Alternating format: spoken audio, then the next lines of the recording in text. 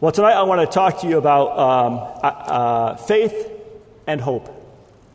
I know I've been on a little bit of a kick of faith. It's been on my heart to stir the faith that's in you. I want to talk about that tonight, but in relation to hope. Hope. Can I say that our faith depends on us living in hope?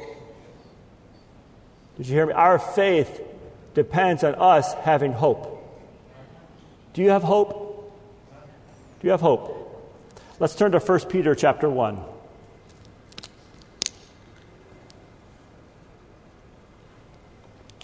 I pray this word is an encouragement to you.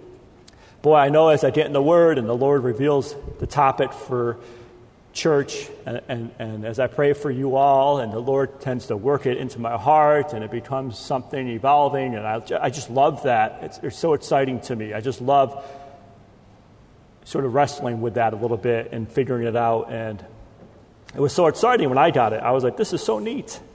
So I hope you feel the same way. So neat. Isn't the Word of God neat? I hope it's neat to you. 1 Peter chapter 1, verse 13, it says, "Therefore gird up the loins of your mind. Be sober and hope fully on the grace that is to you to be brought to you at the revelation of Jesus Christ. As obedient children, not conforming yourselves to the former lust, as in your ignorance, but as he who called you is holy, you also be holy in all of your conduct. Because it is written, be holy, for I am holy." With some strong words there by Brother Peter, amen? You know, saints, as you probably well know this, right off the bat, Peter is talking to believers. He's talking to those who have accepted Jesus Christ. If you've accepted Jesus Christ into your heart, these are words you can look at and listen to and apply to your life. Jumping back up to verse 13 was sort of the scripture for the evening. You know, we don't often use the phrase, gird up the loins of your mind. I don't really see the word loins. Actually, I went to a Living Word volleyball game, and there was a cheer going on. The cheer was G-O-G-O-L-G-O-L-O-I-N-S. And my wife and I looked at each other and said, did they just say go loins? I thought that was funny. Instead of go lions, it was go loins. But that's the last time I heard the word loins being used in public besides reading the Bible. The poor JV boys were all out there like, what? So that's honestly the last time I heard the word loins being used. But here we see it in the Word of God. Amen? Gird up the loins of your mind. You know, the word gird means to tighten up so as not to hinder movement. In my little bit of research that I did with that word gird, it means basically, it was a reference to sort of the old times in the Bible when they wore long garments. And when they wanted to get moving or they were working at something, they would actually roll up their garments around their waist and tie them tight so they could be free and not restricted in their movements. That's what this word gird means, to sort of tighten up, to firm up, to gird, to have some constraints so you have focus, so you can, whatever task you're doing, you can be involved into it. You don't have to be hindered by your garment that's slowing you down or tripping you up. That makes sense, right? And obviously the word loins, we tend to think of the hip and the groin area, and there's a reference to the procreative power, of the word loin. But here, Peter is referencing it to our mind. Our mind. And it's referring to the generative power of the mind to be creative. You know, saints, our minds can be very creative. They're very imaginative. Go very deep in thought and meditate. Ponder. Think about all the creations of this world that men have thought of. Some very good creations. Physics and chemistries. You know, Brother Tony was just sharing with Brother Brian and I, Brother Tony Gray, how the, if you look in the early on, the volume of chemistry books, I think Brother Tony said it was like this many books. It was like this wide. Within 5 years, it had tripled. Within 10 years, it had quadrupled. And now you look at the annals of chemistry, and it could probably take up a whole library. You see, men's minds can be very creative and can figure things out and can imagine things and work at things.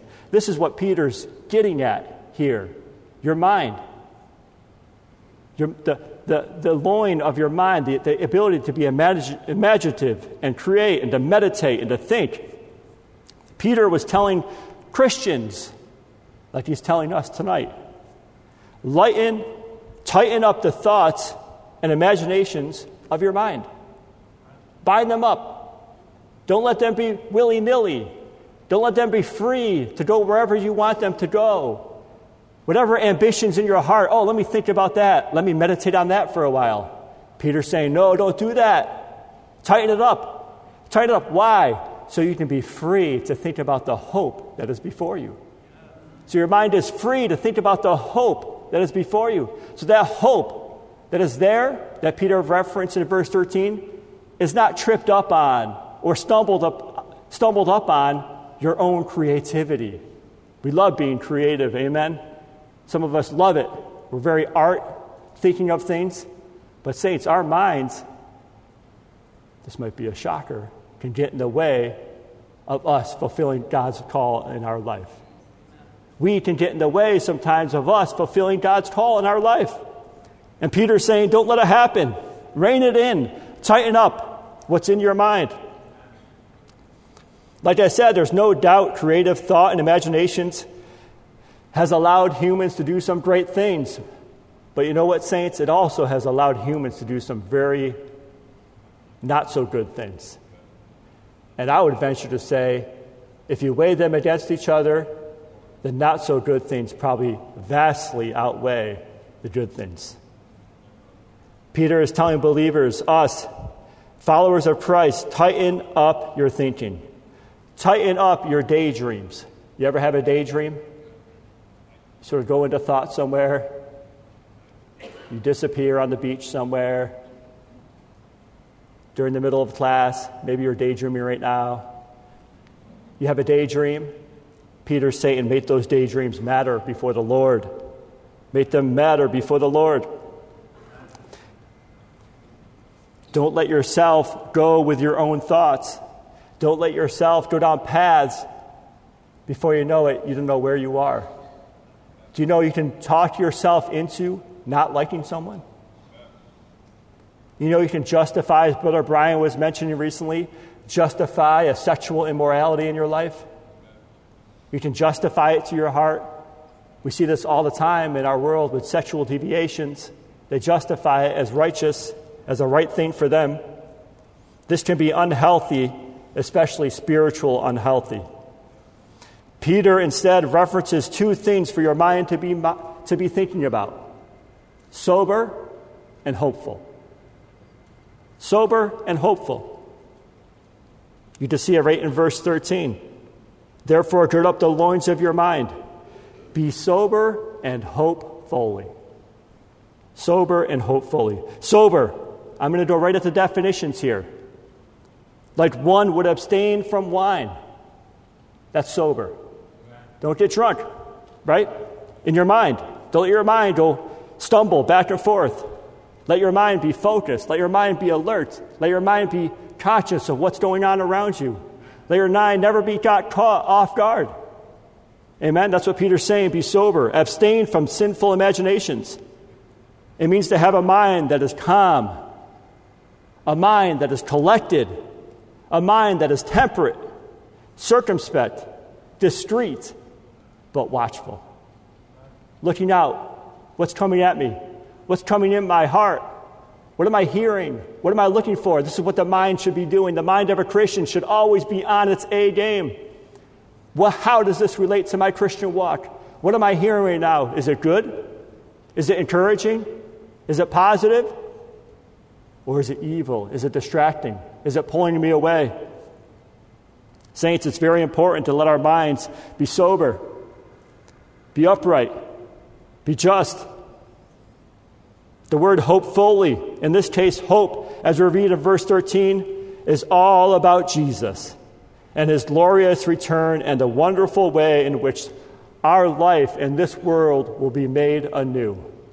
This is the hope we have.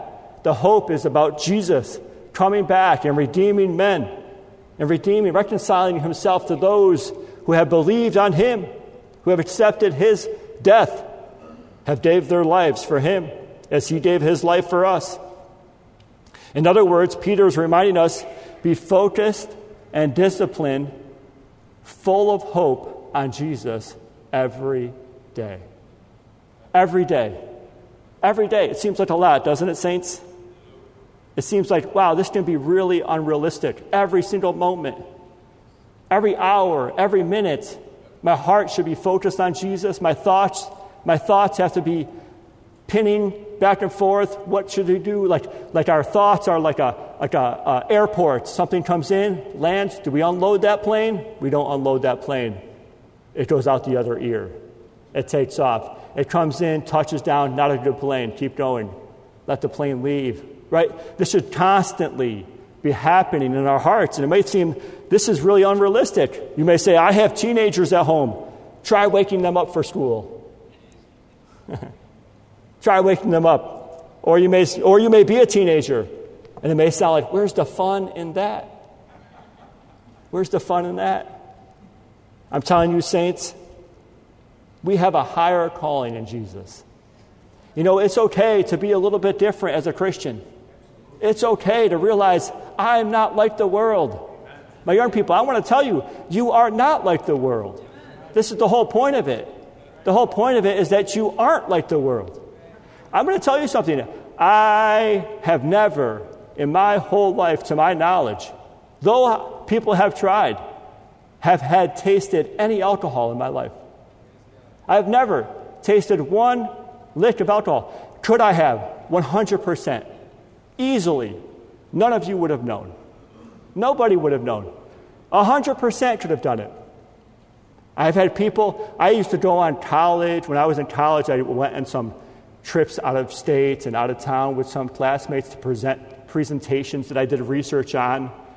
I used to have to order water because people would put stuff in the colored drinks. So the water, at least I could see the alcohol would separate.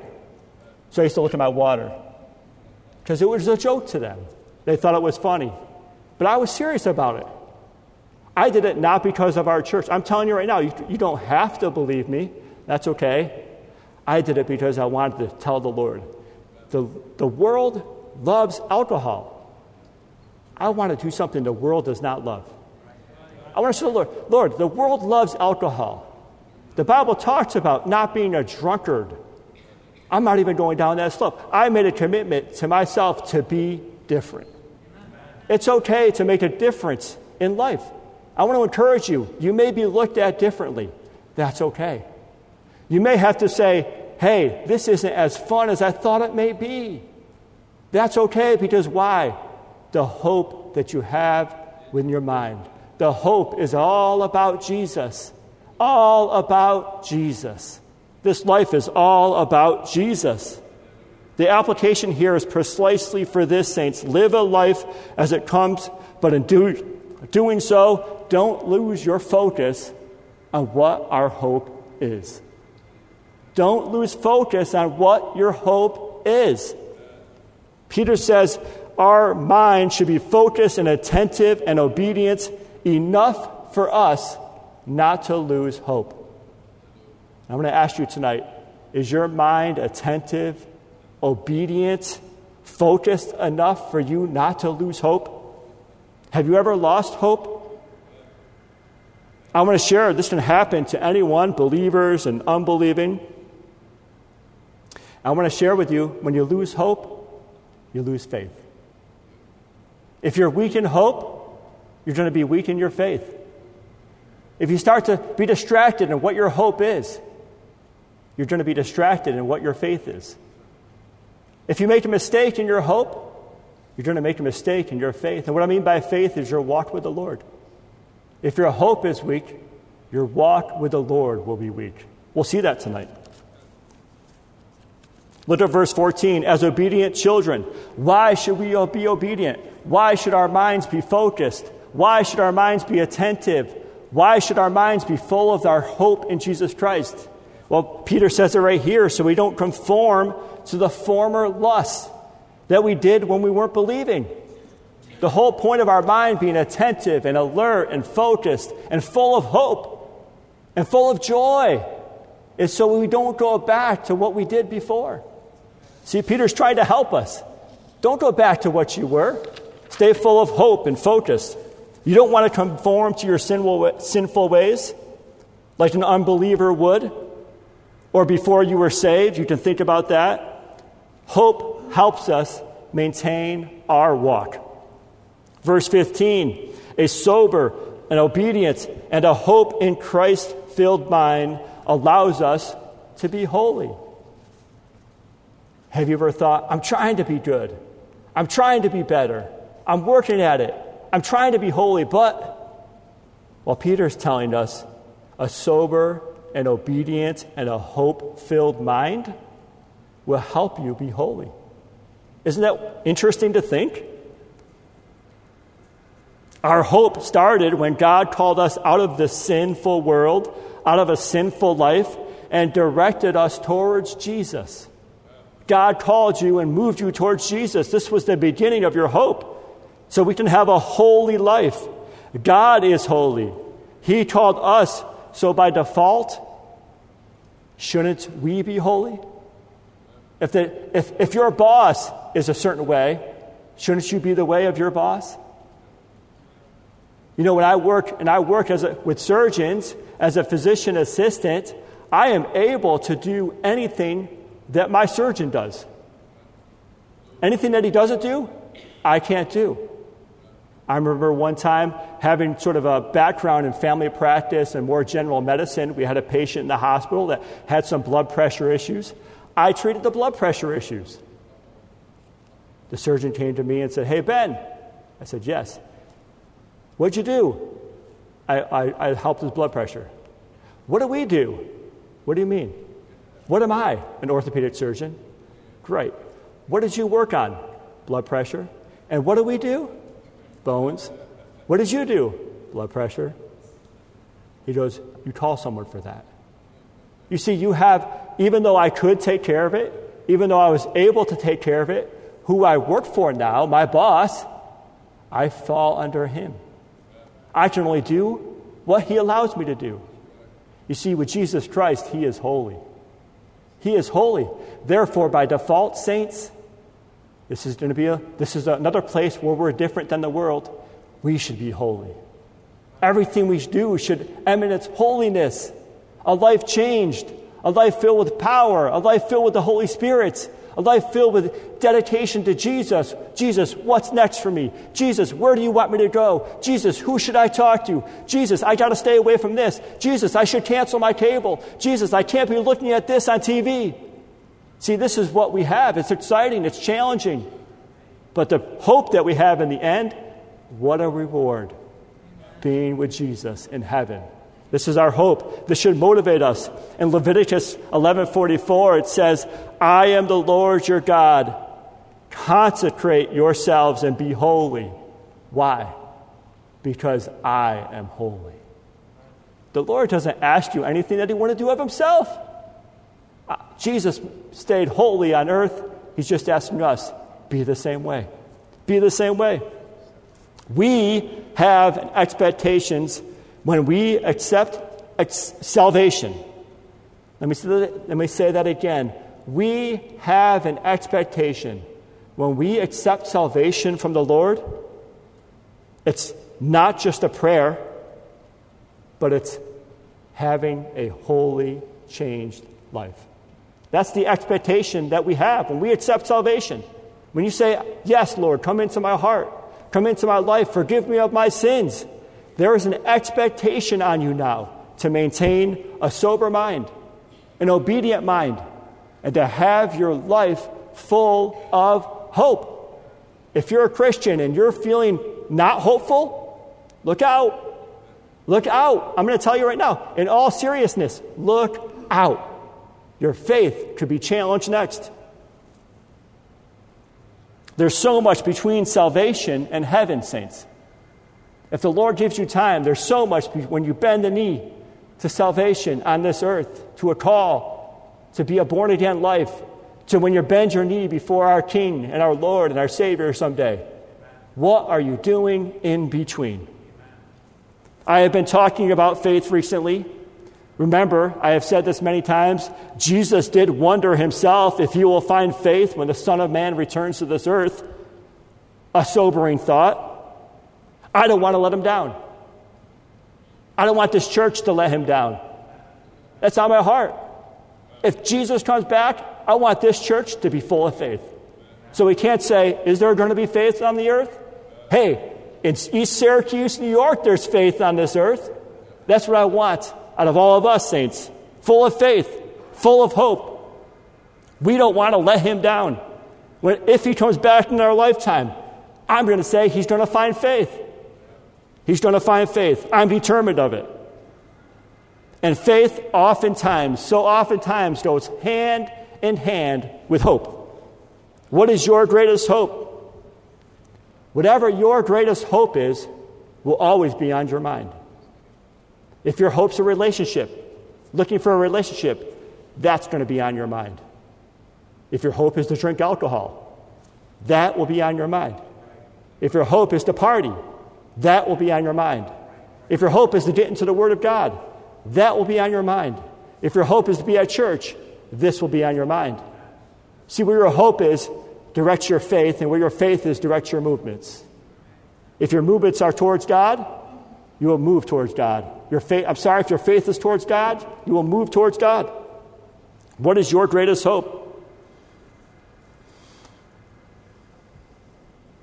If you say, I don't think about Christ during the day, I'm busy at work, I only think about it at church, I want to tell you, danger, danger. You might be in trouble soon.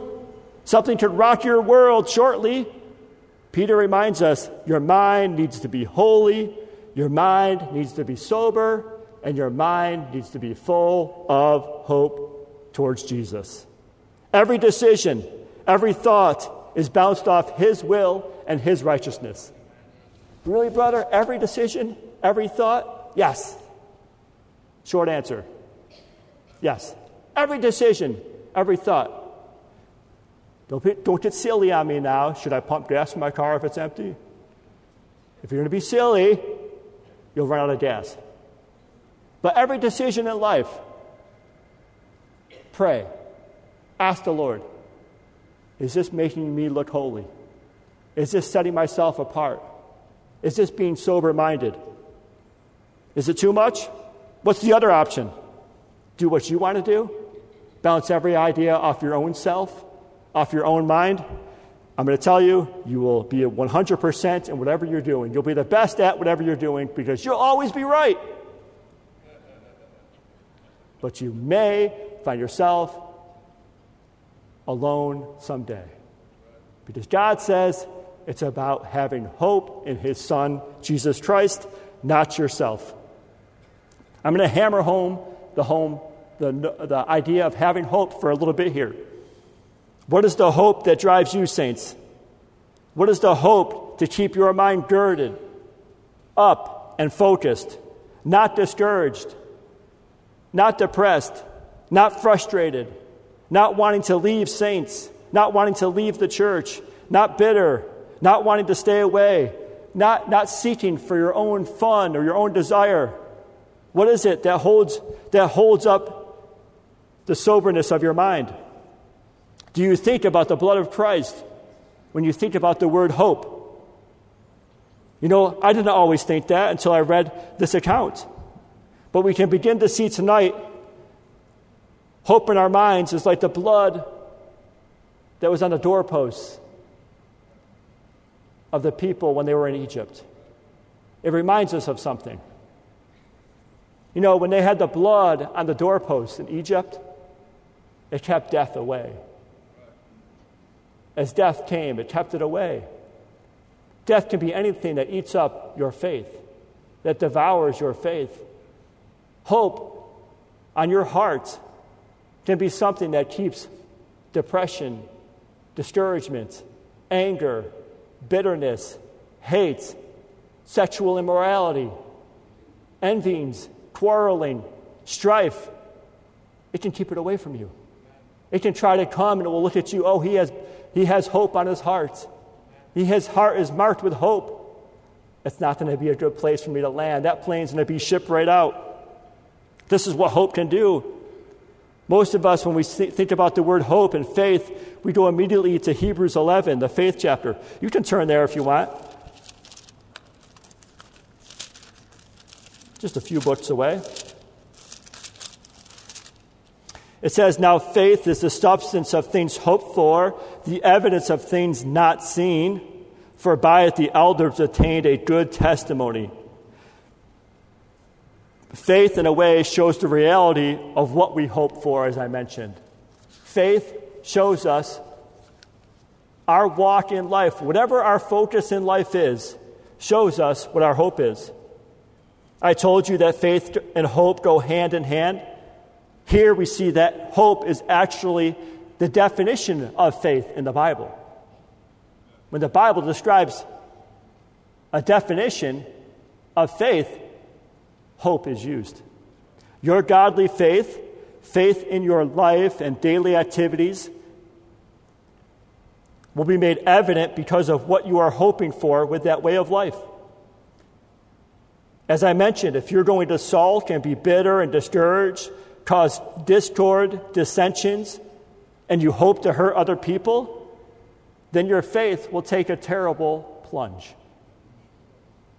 Your faith will take a terrible plunge. If you're hoping for despair in someone's life, your own faith can take a plunge. They go hand in hand. You can't have a righteous, godly faith without a righteous hope. The Old Testament, it says here, the saints, if you will, if you let me call them the saints, I'll use air quotes, the saints of the Old Testament had faith and hope, and look at, they were commended for it. It was a good report. Their lives were as a good report before the Lord because of their hope and faith. And guess what? They did this without ever receiving the promise of Jesus Christ. You can see this in, we won't go there, but if you read chapter 11, verse 39 and 40, the people died without ever receiving the promise. In other words, these people maintained their hope even though they never got to see Jesus Christ. They never got to see Jesus. They never understood who Jesus was. Even though their lives, Abraham, in a way, his life spoke of Jesus and Jesus coming, he never got to see Jesus. They died never seeing the promise, but their faith and their hope that it would happen someday stayed strong. And the Lord commended it for it. Saints, when we get to heaven, wouldn't it be a blessing if the Lord said, I'm going to commend you for your good report and your faith? We have Jesus now. We have the ability to see Jesus in how he works in our lives, changing hearts, taking away sin. But we still have a hope. And his hope, our hope now is his return. Our hope now is being with him someday for eternity. This is the hope that we hold on to. This is the hope that we can be commended for when we get to heaven someday. The faith that we have in Jesus. The Old Testament, they never saw Jesus, but they maintained their hope and faith. The New Testament, we can receive Jesus, and guess what? All of us will come before him someday. If you believe it, do you hope? Do you hope that will happen soon, saints? I hope it happens in my lifetime. How neat and exciting that would be. Amen? Peter's mentioned our hope is in Christ's return. We will receive this promise one way or another if this is our primary hope. I want to encourage you, saints, this is why Peter recommended gird up your loins of your mind, because we have hope that our faith depends on it. We have a hope that our faith depends on it. Don't let anything distract your mind and behavior from what hope is. If we lose focus of our hope, we'll lose focus of our faith. Did you hear me? If you lose focus of your hope in Jesus Christ, I want to encourage you tonight to have a hope in Jesus. to hope in Jesus, to have an excitement about it, to live your life full of excitement about what he has for you. Coming, yes, maybe even in the next life. You may say, Brother Ben, this life stinks for me. Okay, but the next life will not stink for you. I'm telling you that right. The next life will not be bad for you. Have a hope that the next life will be so exciting and filled with excitement and energy and doing the work of our King every day. How exciting this will be, seeing each other, zoom by each other, fly by each other, talk to people, go before the King, come out of the New Jerusalem, go back up to New Jerusalem. This is our promise. How exciting it is. When you get down someday, think, close your eyes and gird up the loins of your mind and say, I'm going to be flying in and out of the New Jerusalem. And you'll wake up, you'll feel better. I promise you. You'll feel better. Think about the hope that we have. I bet if you're thinking about that right now, your faith is already better. Your faith is already lifted up a little bit. Your heart is already excited. If you're doing something wrong, you're probably thinking, I got to get this cleaned up because I have hope. I have hope in Jesus. For the past 2 Sunday mornings, we've been talking about, hearing about sins of the flesh. We can turn there quick. Galatians chapter 19, or Galatians chapter 5, verse 19. This may seem like a sobering turn, and it is a sobering turn.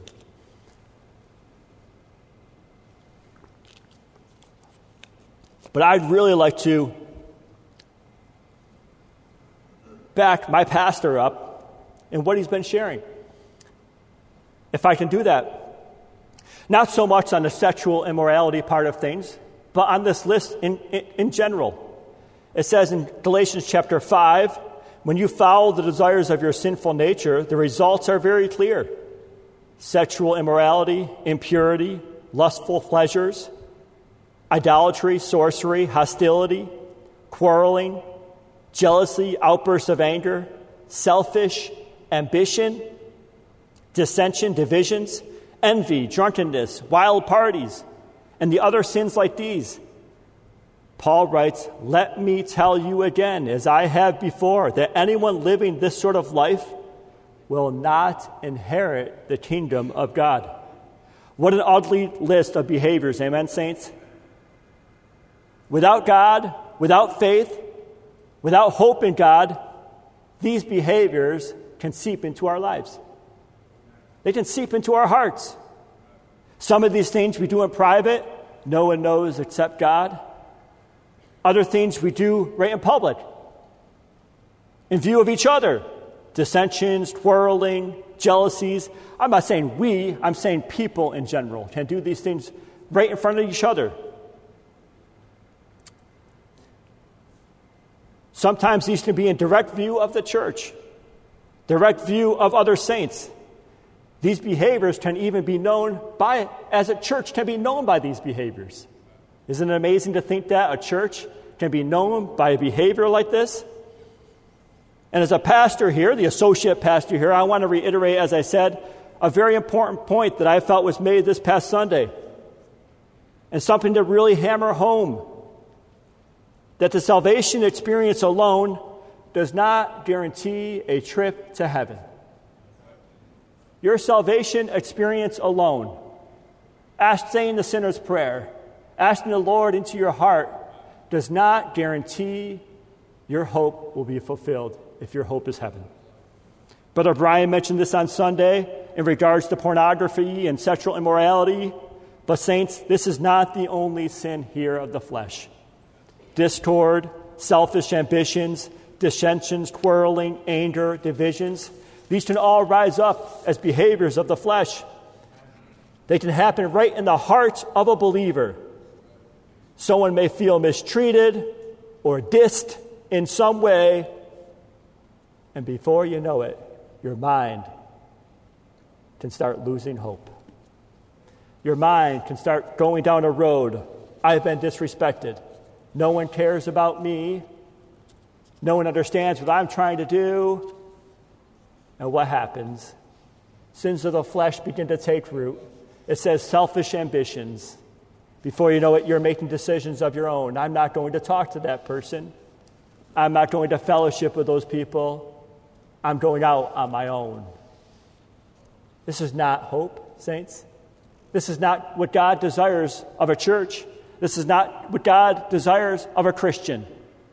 Someone who doesn't like seeing the direction of leadership might start going a different way. Before we know it, we can start spreading discord. You can be in quarreling with others about religious, political ideologies, causing divisions, beginning to not like your neighbors.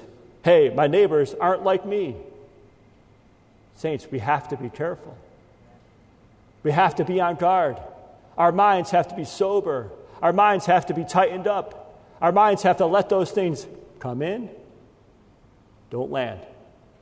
Take off. Don't land. Don't land. Don't land. Take off. You might hear them. Don't let them land. Make them take off again. Let your mind be tightened, girded up. I want to take a look at something that helps put this all in perspective. A wonderful story in the Old Testament. Let's go to Joshua chapter 2. I touched on this on Sunday night. But I got into this, sometimes you just start reading the Bible. You can only read so many other books in life and try to get some knowledge out of them. And I just pick up my Bible sometimes and I just start reading it. And one day I was bored, picked up my Bible, just started reading it. I haven't read Joshua in a while, and I went to Joshua.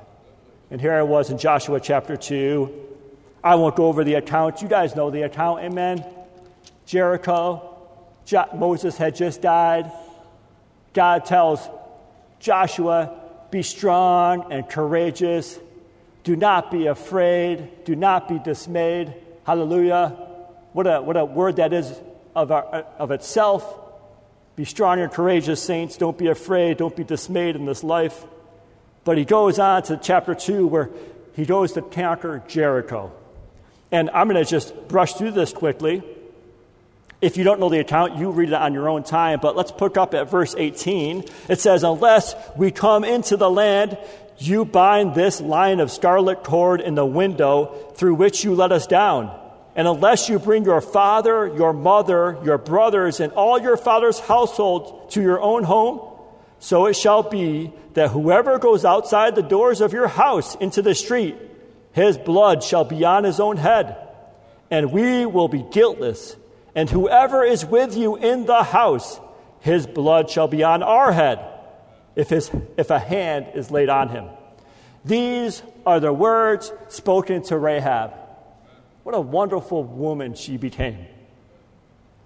Spoken to Rahab by Joshua's spies, 2 spies he sent out into Jericho. These are the words that they told her after she had protected them from discovery of the officials at Jericho. If you know this account, she hid them. She had testified to the spies. You can read it in Joshua chapter 2:11. She says this, the Lord your God. She went up after she got rid of the security of Jericho and sent them off on a wild goose chase. She went up to the spies and started talking. She started the conversation. She said, I want to tell you guys something. And this is what she said. She said, the Lord your God, he is God in heaven above. This is a sinful woman. The Bible says she was a prostitute, sold herself for money. This is what she's saying. She told them, hey, spies, I want to tell you guys something. Your God, your Lord, is the God in heaven. What a wonderful statement. And in the earth beneath. She had faith. She had faith. She began to have faith. She had faith in God. And how did she have faith in God? If you read, it says that she had faith by hearing the testimony of what God did for the Red Sea, by hearing the testimony of how God conquered 2 great cities and 2 great armies, and the children of Israel just mowed over them. She believed only by the words she heard. She never saw it. She never participated in it. She was in a little corner of Jericho, a little house in Jericho, yet the word spread through Jericho. It says that people's hearts were melting in fear of the Israelites because of God. They heard the testimony, and Rahab heard and believed. Look what it says in Hebrews chapter 11, verse 31. It says, by faith the harlot Rahab perished not with them that believed not. See, Jericho did not believe in the God. They had fear of God. They knew about God. They heard about God. They heard about what he did, but they didn't believe. Rahab believed, and it saved her when she had received the spies with peace. Rahab had made up her mind. She was done with her lifestyle. She was done with what she was doing. God presented her an opportunity for escape from that lifestyle. And she said, I'm taking it. I'm taking it. Saints, if God presents you an opportunity to give up a lifestyle of sexual immorality, take it. Snatch it.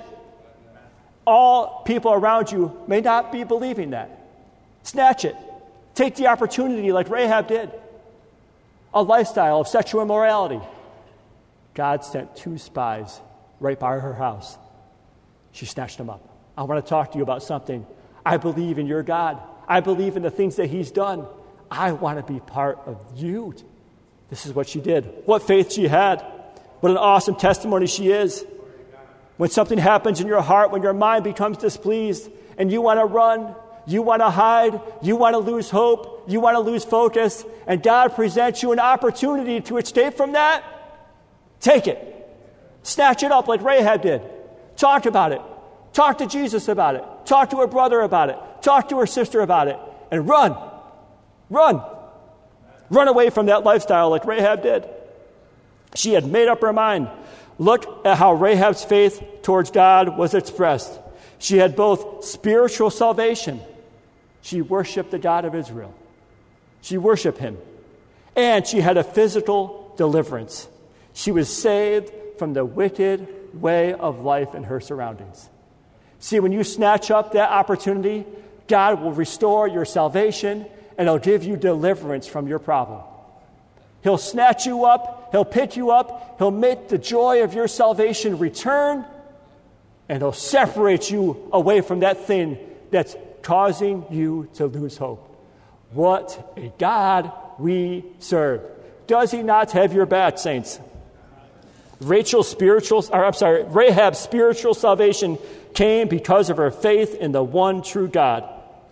Before Jericho fell, she entered into the covenant family of Israel, and check this out, eventually became a member of the family line that led to Jesus Christ. Matthew chapter 1, verse 5, you can read it.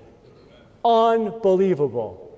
A harlot in the corner of a huge city that was full of wickedness, a woman stuck on sexual immorality,